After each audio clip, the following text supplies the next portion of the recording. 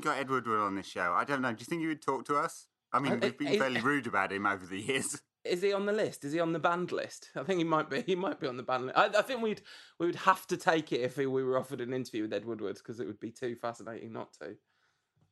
Yeah. I mean, I think I'm not sure he's done too many interviews where he's been challenged.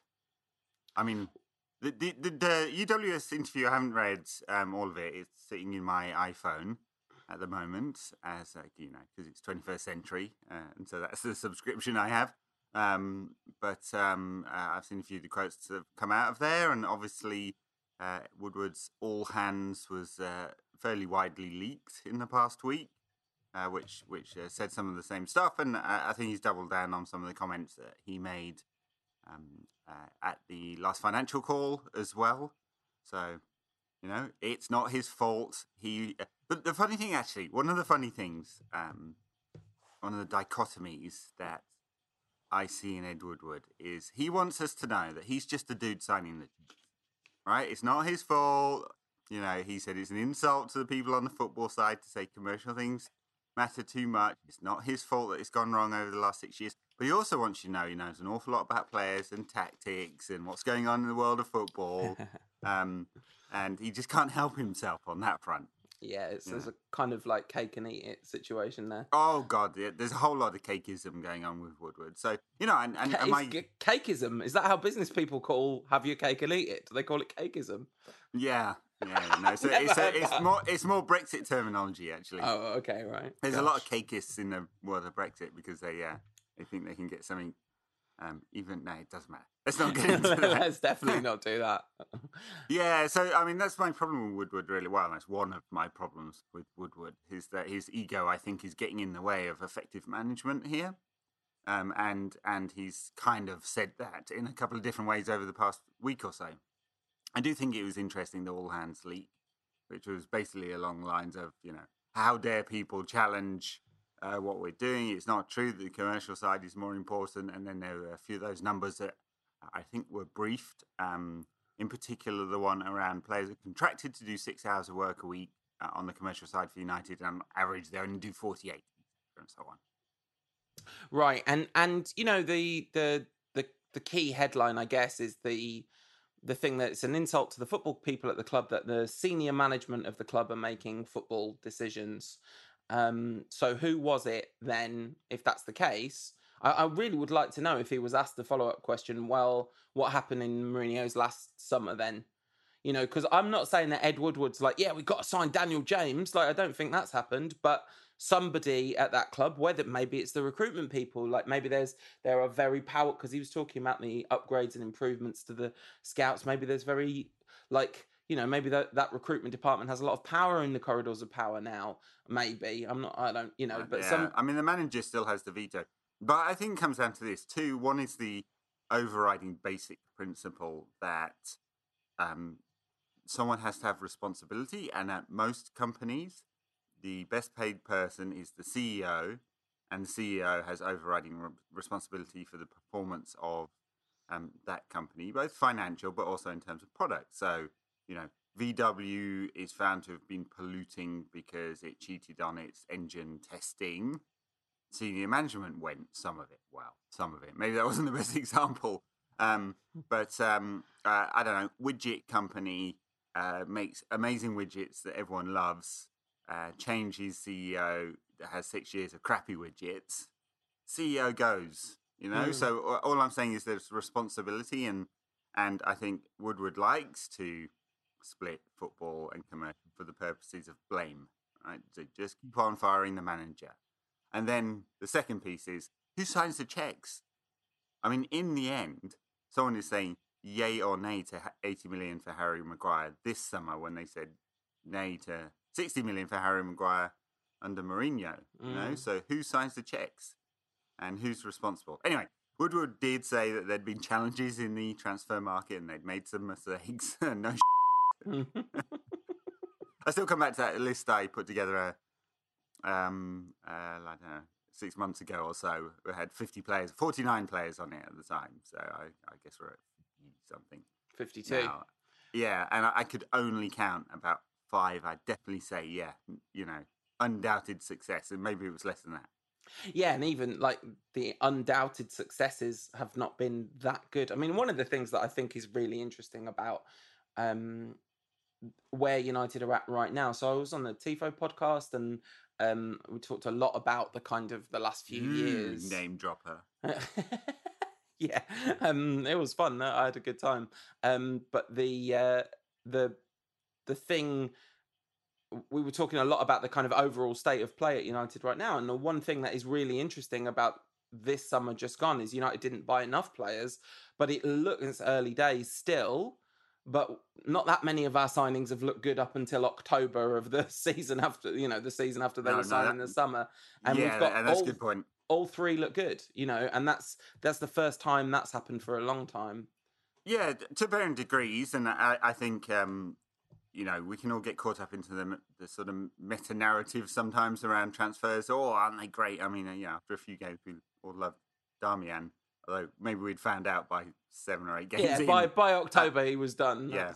I mean, that's one of the other points around this this series of briefings and leaks and interviews. They want us to know that they really beefed up the scouting department, and they do lots of data and analysis, and they've got in a private company that does extra data and analysis on players, and they had 850 players scouted at right back and came down to Wan-Bissaka. And of course, the kind of cynical old school part of my brain wants to go, well, Paul picked out Wan-Bissaka because he was clearly the best right back in the league last season. So yeah. So I was just thinking, I was like, I'm definitely not looking at advanced data analysis on right backs. I was like, I think we should buy that guy. He looks really good. So yeah.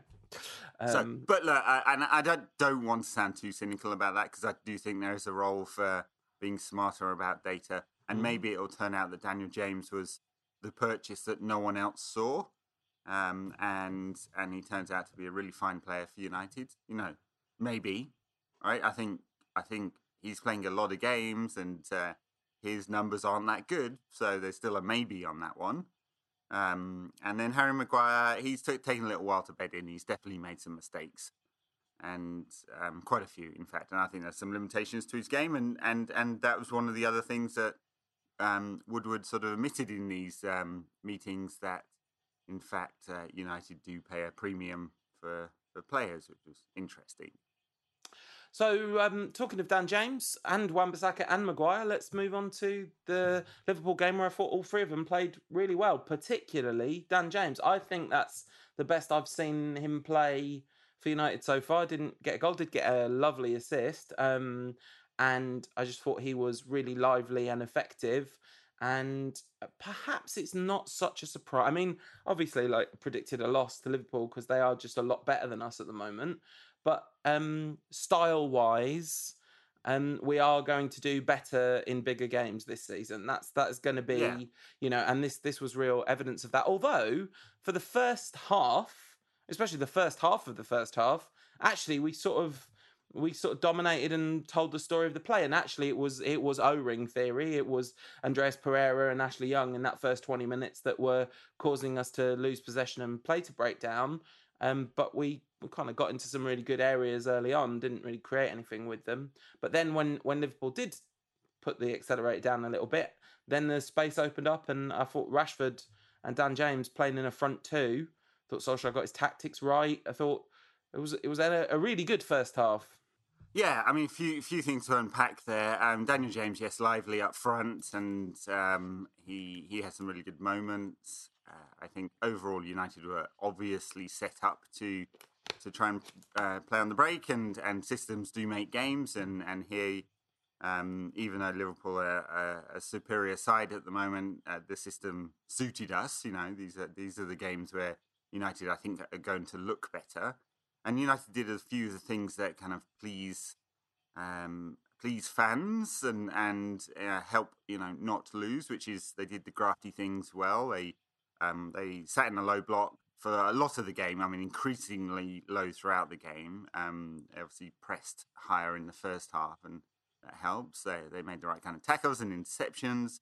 Andreas Pereira, we were chatting on the now famous WhatsApp group. Patreon level diamond. That's not true. It's just me and Ed not, and Tom. It's not true. You just can't get in there. No, it's too cool. We were talking about the merits of Andreas Pereira, and Tom was on the side of he had a really good game, and I was like, He didn't. Tom, let's be fair to Tom. I don't think he said he had a really good game. I think it was more along the lines of he wasn't completely useless in this game. Yeah. Anyway, I'm paraphrasing, and sorry if I've done Tom a disservice there. Not sorry. And anyway, like, so, he made a lot of interceptions and ball recoveries, like 10 ball recoveries, so, and that's always a good sign of someone who's pressing. And he was United's number 10 behind the front two, but he was playing as a more defensive number 10 there to press and try and recover the ball in higher up the pitch, made a few tackles and interceptions, and did almost nothing on the creative side. So didn't create a single chance, had a couple of shots from distance, and made something like, I think it was 19 total passes, completed passes in the entire game, which is not a lot for a number 10. I just looked at the data because so it's 17 accurate passes but only out of 27 attempted. So it was really like hardly in the game, but hardly also in the game, yeah. Giving I mean, that's a little bit reflective of United's overall performance. So, 0.79 xG, and that's and what? How much is the goal? Let me just double check that because it's going to be a huge amount. 0.57, yeah, 0.58, I think. So yeah, United have made around 0.2 xG of chances in the rest of the game, and they set out to frustrate Liverpool, increasingly so as the game went on. So instead of the high press to frustrate Liverpool, the low block. But it worked. I mean, Liverpool this is the greatest team ever in the history of football, TM, and they hardly created a chance against us. And this was a defence that had Marcus Rojo and Ashley Young in it.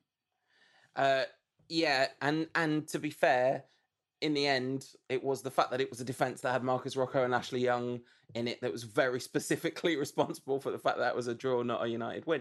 I mean, in the low block, you're absolutely right. The guy from The Athletic did a write-up on the game, and he did the average position in the first and second half, and there's a massive, massive difference in United's average position. Wan-Bissaka's average position in the first half is over the halfway line, so really like pressing aggressively and high up the pitch, and it was working. It was really working, and then it's understandable that the team sat deep with a lead to defend. And because Liverpool are really good, and actually, I think United struggled to get the ball off Liverpool in the second half. There's definitely a little bit of that. There's also the kind of concerning pattern of, and this is a hangover from the Mourinho era a little bit, that United don't seem to be able to retain that press throughout the full 90 minutes. I mean, similar to the game against Arsenal, where I think Arsenal just put the hammer down a little bit, and that's all it took to take over. And I think it's my pet theory about this basically is that the single biggest ingredient in that pattern is collective confidence, lack of collective confidence. That it is too easy to get this United side to go back into its shell because of everything that's been going on around the club for such a long time, and that is Solskjaer's biggest challenge, and that's one of the reasons why I was actually really hopeful about him getting the job, because almost his technical limitations, I did wonder whether he would have the kind of personality to help embed that kind of culture, and that's clearly still hasn't happened. Although it's not like they completely capitulated in this game. It was, and Liverpool probably still wouldn't have scored if it wasn't for is the absolute classic thing of like the manager got his tactics right, the effort levels were absolutely right, and it was one moment of lack of quality and concentration that let them get back into it.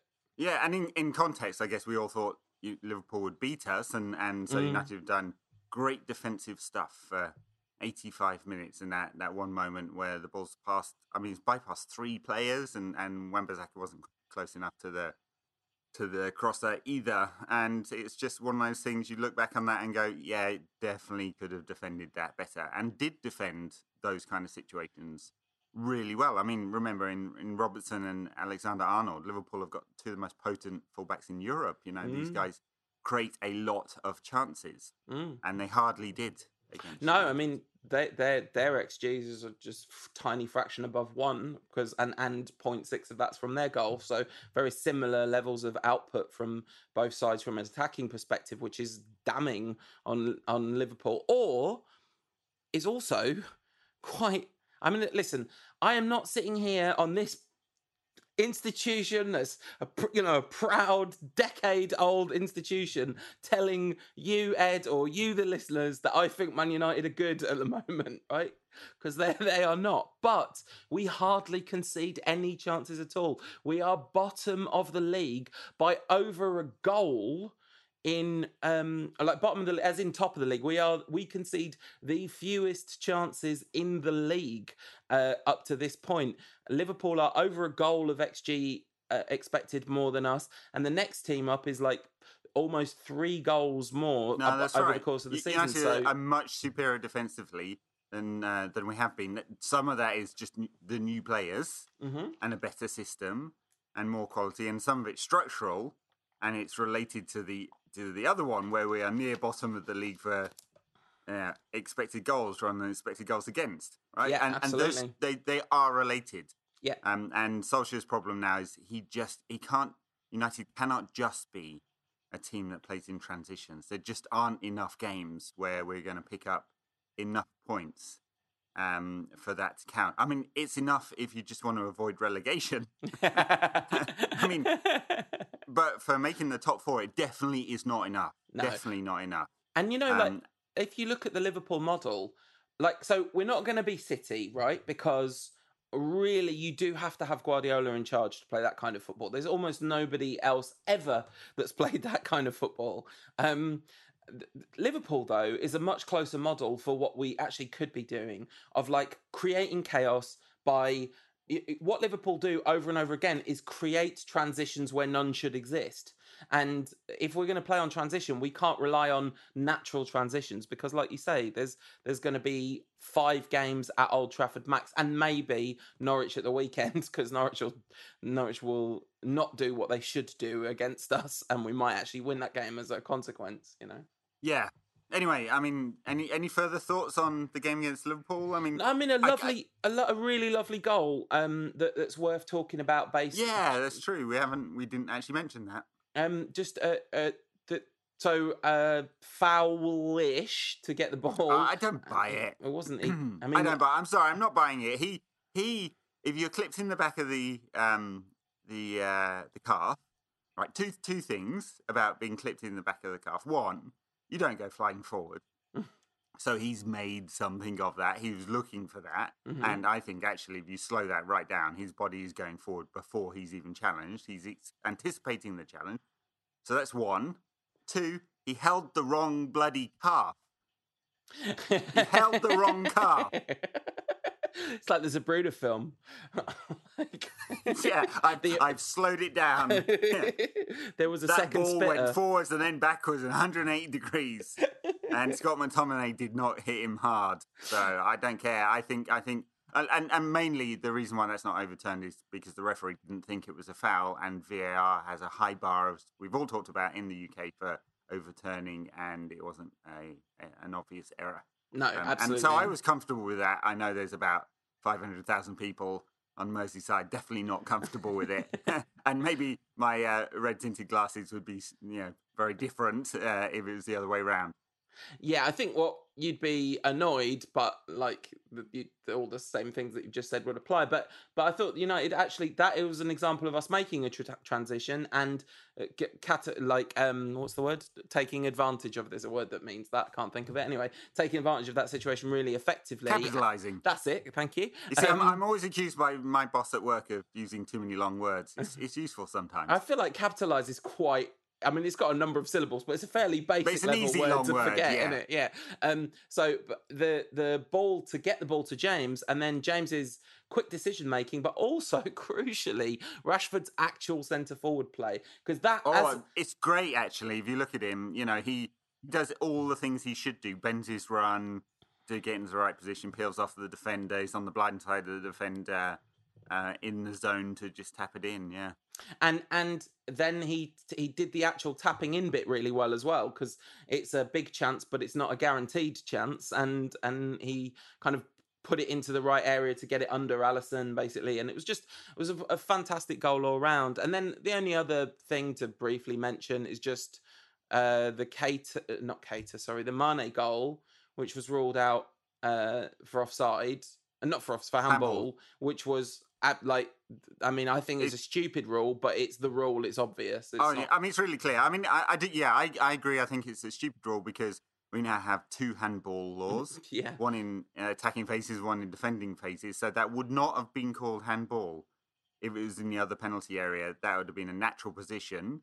And VAR would not have given a penalty for that one. But in an attacking phase, any touch of the ball on the hand in whatever kind of position and whatever the intention of the attacker that leads to a goal is going to be called handball. So, the correct decision, but it's weird that we now have 2 handball rules. It was funny as well, having watched like an insane amount of cricket this summer, to see like David Hare come out tapping his arm, because that's like the review motion in cricket. So it's like calling for a cricket review basically. Anyway, yeah. So good. That was good VAR on the basis of the rule, which is a bad rule, which probably only exists because of VAR. So it's all we know. It is what it is. And when their actual goal went in, I was like, surely there's some offside in there somewhere. And then you watch it, it's like, no, there's no offside. There's only very, very bad defending. So that was unfortunate. But leaving Old Trafford disappointed with a 1-1 draw against Liverpool, that's something. I still think, I don't think this is like, it's a measure of how far we done fell. Exactly. I don't think this is any kind of turning point, though, because I think all the exact same problems against teams that want to sit back are going to be there. So yeah. No, I mean, I was almost about to say, and Norwich might do that to us next weekend, but it comes back to my point about systems making games. I'm not sure they will, but look, on Rashford, I think it's great. He scored 2 in 2 games now because he scored for England, of course, in the international break, and hopefully that's the confidence he needs because he has looked all out of sorts. And I actually thought his movement was pretty good for the whole game on the break, and maybe whatever little injury he'd been carrying has cleared up a bit. Maybe his confidence from scoring for England is back a little bit. He's got this goal now for United. I hope so, because it will get an awful lot of people off his back, and maybe we'll get a little break in a shifting system as well now Anthony Martial's fit again, And that's one thing, actually. Just, final word from me. Praise for Solskjaer for getting his tactics right for this particular game. But there are still questions for me about, his in-game management. He waited an awful long time to make any kind of changes against Liverpool when we were struggling. I mean, maybe that's because he hadn't got many options on the bench, really, which is part of it. And then brought Anthony Martial on for Rashford. Maybe he's protecting that injury. But Rashford was causing Liverpool some problems in the transition. So it was a little bit of a surprise. Anyway. Yeah. Minor quibble. My last thing that I wanted to mention, you talked about Rashford's movement. Also, the system, I think playing with 2 up front helped him as well, because there was the one where he shot just wide, which... the build up to that, Dan James took defenders away from him by making a run, and that was like centre forward partnership play working out well for Rashford. So anyway, in the end, not a terrible performance. Really disappointing ending, and disappointing second half generally. But yeah, that's where we're at, isn't it? Next up, Partizan. This might not be out by then, so we're not going to talk about that game much. Not also. All disrespect to the Europa League, that's a competition we almost shouldn't be talking about. Brandon Williams, talking about weird substitutions, I thought it was really weird to bring Brandon Williams on 93 minutes gone, like as if to run down the clock with a substitution at 1-1. That felt a weird decision. Anyway, he'll play, I guess, against Partizan, which is exciting because it would be nice if he would play from the start when Luke Shaw wasn't there, so somebody else didn't. Anyway, we can take some positives from this. Sure. Can we take any positives from the game with Partizan? Don't know.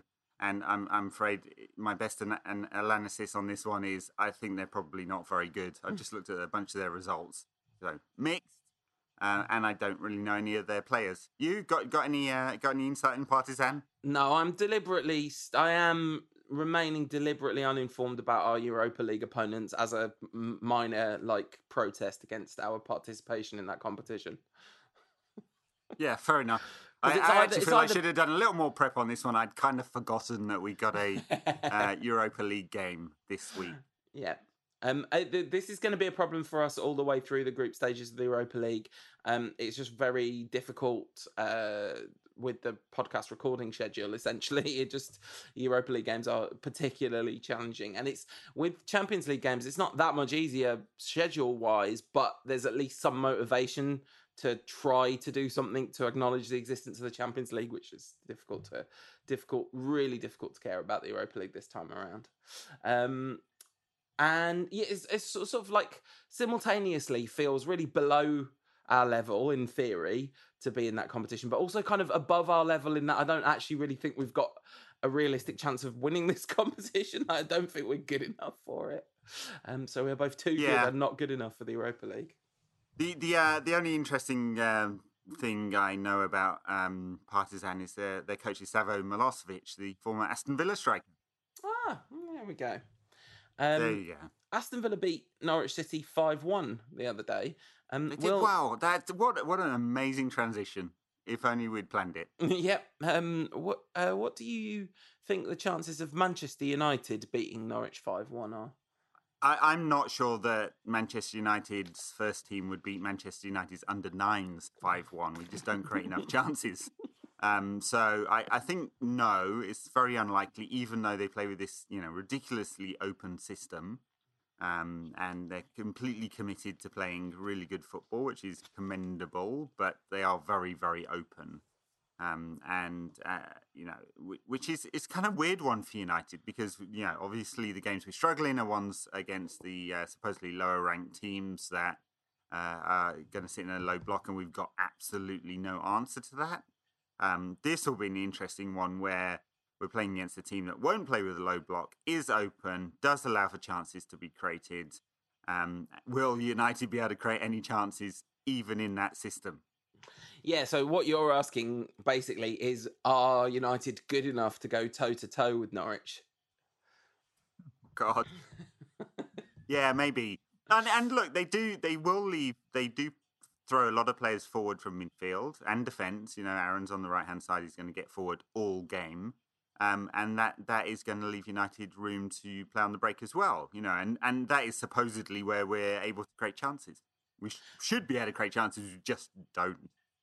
I guess one of the real problems with previewing this game is the squad is in such flux, and the one actual real crisis at United at the moment is definitely the injury crisis, which is really causing massive problems to the side. I mean, it's causing Fred to play in United's first team, although he was I don't know, he was all right against Liverpool. He hardly gave the ball away, but he is a defense first passer, isn't he? He's turning and finding one of the centre backs behind him a lot, especially with 3 centre backs to choose from behind him. But yeah, anyway, I guess we need to have Solskjaer's Friday press conference before we can make any kind of guess at what that team would be. We don't know whether Martial is ready for start. Yeah, might be so? ready. I mean, obviously we've got another injury against. We didn't really mention it against Liverpool with Tuanzebe injured in the warm-up. Which is another thing to say in United's kind of plus column, given that they had to make a last-minute injury change and they were playing a new defensive system and they looked really defensively I mean, I imagine they played that system, in training all week. Yeah, sure. In preparation. But no, I mean, Rocco came in and didn't do too many Rocco things, which was, good, just did reasonably sound defensively. I mean, I imagine we'll go back to a back 4 for this game. It's gonna be Wan-Bissaka, Maguire, Lindelof, and Young. I imagine. Shaw's some distance away from fitness still. I think. I don't remember any word on him being fit. Tuanzebe, hopefully it's not too bad because he's it's been pretty positive for him so far this season, hasn't it? And I don't know Pogba's ready yet. He's got this ankle problem. I think he's still out for a while yet. And De Gea was a muscle injury, and that's probably keeps him out of this game too. Oh, he No, played? that's not right. De Gea was fit. What am I talking about? Yeah, he played Against Liverpool. So, surprisingly. yeah. Still, like, I don't know about the Tuanzebe injury, but if that Tuanzebe injury was also a muscle injury, honestly, it is time to call Raymond. It's time to get Verheyen on their high knees. Like, I mean, one note of defence, which I think actually Solskjaer mentioned this week. You know, Liverpool got a lot of injuries when Klopp first came to the club, and he had to adjust because he was used to pushing his team really hard and them having a month off in the Bundesliga over the winter. He had to scale that back a little bit in training in order to stop the injuries happening, and so clearly something has to happen. I mean, he's a year in the job now. It's not just they'll get used to it. There's a problem. We are having a lot of muscle injuries at this club, so something will have to change there, or otherwise we'll be talking about injuries for the whole season. Yeah, absolutely. Norwich game, we're a week out and there's another United game in between that, so it's very difficult to kind of do an in-depth preview, but I would say I'm much more optimistic about this game than I would be if we were going to Sheffield United away. Actually, that's probably a bad example because they play reasonably attacking football against pretty much everyone, but Chris Wilder seems to be the kind of manager who would adapt to the opposition. But, if we were going to pick any mid-table club you like away, I would feel more nervous about that than I do about this game. Although I think we are genuinely going to struggle to. What we really have to avoid is going 1-0 up and sitting back too far and not, and trying to soak up too much pressure, because Norwich will generate pressure and United will find it difficult to get the ball off them. Because they're one of those teams that keep the ball well. So. Yeah, and that sort of system, because they're still playing basically with the Championship squad. Yeah. So anyway, I mean, I mentioned Aaron's earlier. I like him. I think he's definitely one who's going to do well. He pushes forward really well from fullback, and on the other side, Jamal Lewis does a similar thing. They do play with these really high fullbacks, which is an opportunity, depending on the system we have. And obviously, Timu Pukki has been scoring for club and country a lot this season. Yeah, to the extent that Finland might get into the Euros, which would be remarkable. It would be. So, prediction for that game before we do some Twitter questions? God, it's really hard to say. It's really hard to say. I think United do struggle to create chances, but we will be gifted some just in basic transition. So I'm going to say 2-1 to United. Yeah, that was exactly what I was going to say. So I'm not going to go for Of course it was, mate. No, not an original thought there at all. No, I'm going to go for 2-1 for United as well. I'm not predicting the score in the Partizan game because it would be disrespectful to the very concept of Partizan, given that I have literally no idea who any of their players are. So, and no idea. Well, I'm just hoping we managed to get a shot on target because we didn't in our last Europa League game. Yeah. David De Gea had said what he'd said before we recorded the show last time. Yes, we talked about it last time. Yeah. Okay, great. All right, so let's do some Twitter questions before we can. We should say at this point, it's going to be a shorter show than normal this week because we are on different time zones, and this was literally the only option we could get a show out at all, and we didn't want to wait ages again. So no extra backers content this time, but we'll do extra backers content. Extra backers only Q&A or something like that. Yeah. Great. Twitter questions. So, PPS, he says, nice pod with Tifo, Mr. Sorge. You mentioned it earlier. It was a good pod, good conversation. Thank you very much. I really enjoyed it. It was part of my little podcast tour of London. It was good. Pod whore. Cal Gilgard. Another friend of the show. Fred, ? God, interesting one, because he wasn't a disaster against Liverpool, was he? But he is generally a disaster. I'm still wondering what he really does. Yeah, I mean, Fred, ? That's the question has its answer baked into it, doesn't it? It's like, Fred?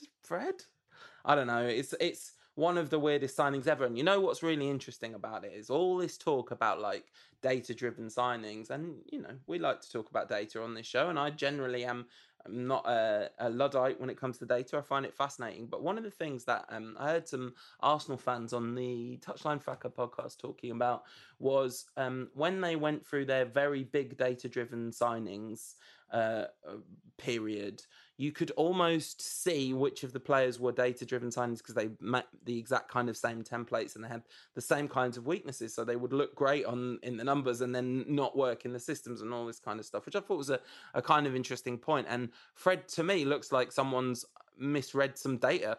Like he put up some good numbers. He had some good analytics somewhere. He looked good on one of those little stats bomb circly things. And then you see him in action and you're like, oh dear, that's not good.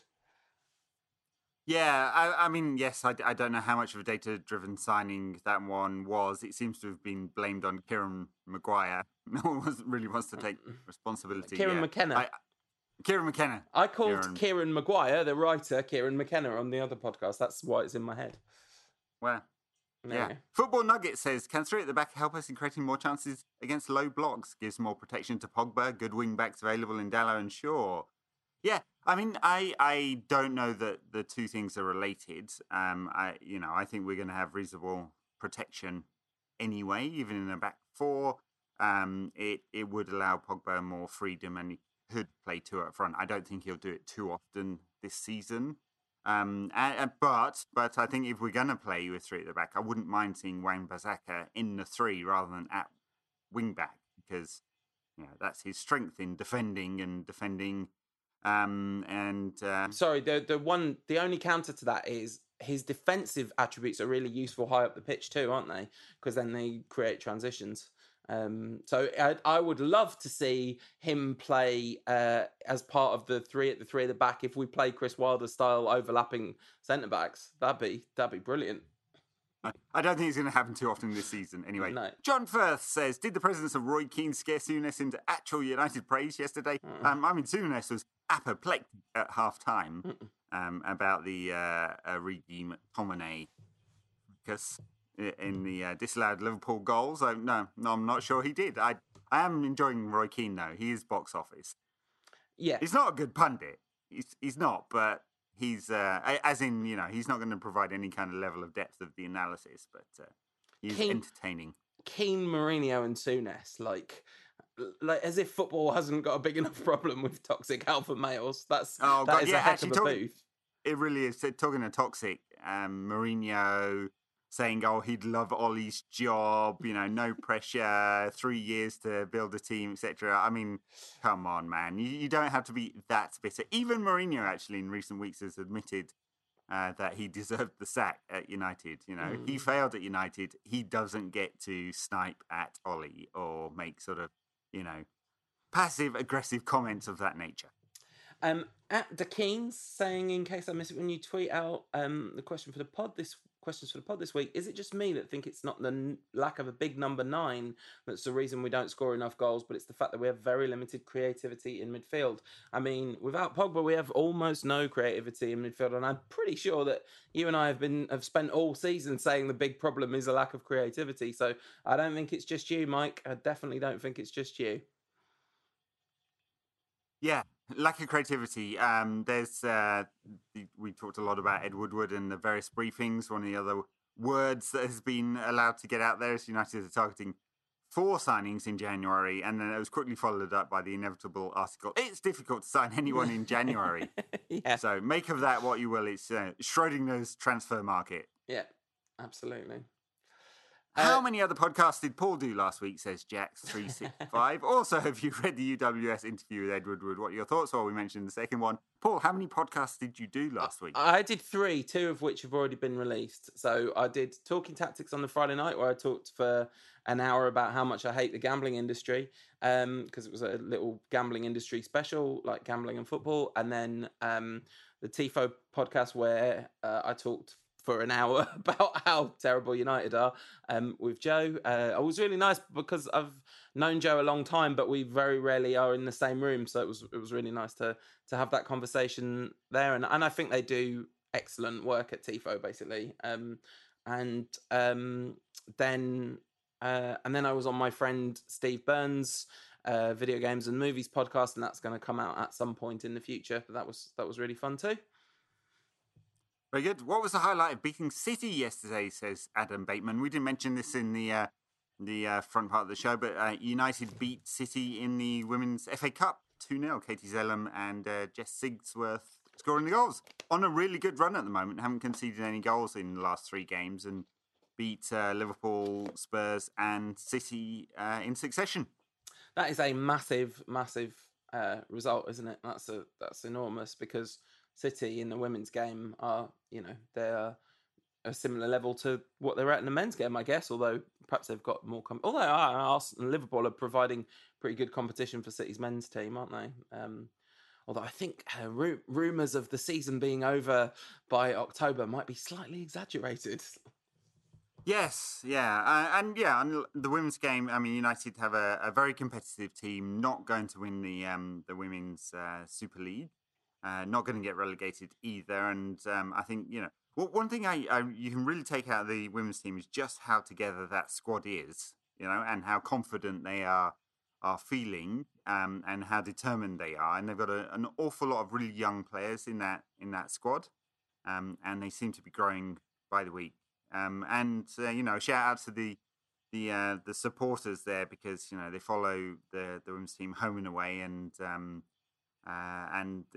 they make a fantastic noise, and it's actually a different thing in the women's game, because there haven't been these big blocks of away followings, but United take quite a lot to every game. This one was at home, but really good support. Yeah, Did we even mention it? I went to United's game against Tottenham. That was fun. Took the kids, and it's nice atmosphere. More United fans than Spurs fans there, and because we fill stadiums, not quite full, but a very good performance from the women's side in that game. Some weaknesses, I'd say. United, they could really do with a number 9. Is most of my observation of that team. But some very good performances in both these games. Brill. All right. I think given where you are and what you've got ahead of you today, Ed, and what time it is there, we should let you go and get on with your day. Thank you to everyone for listening. Sorry it's a short show this week, but next week it'll be back to us moaning about the Glazers for an hour and a half. Sound good, Ed?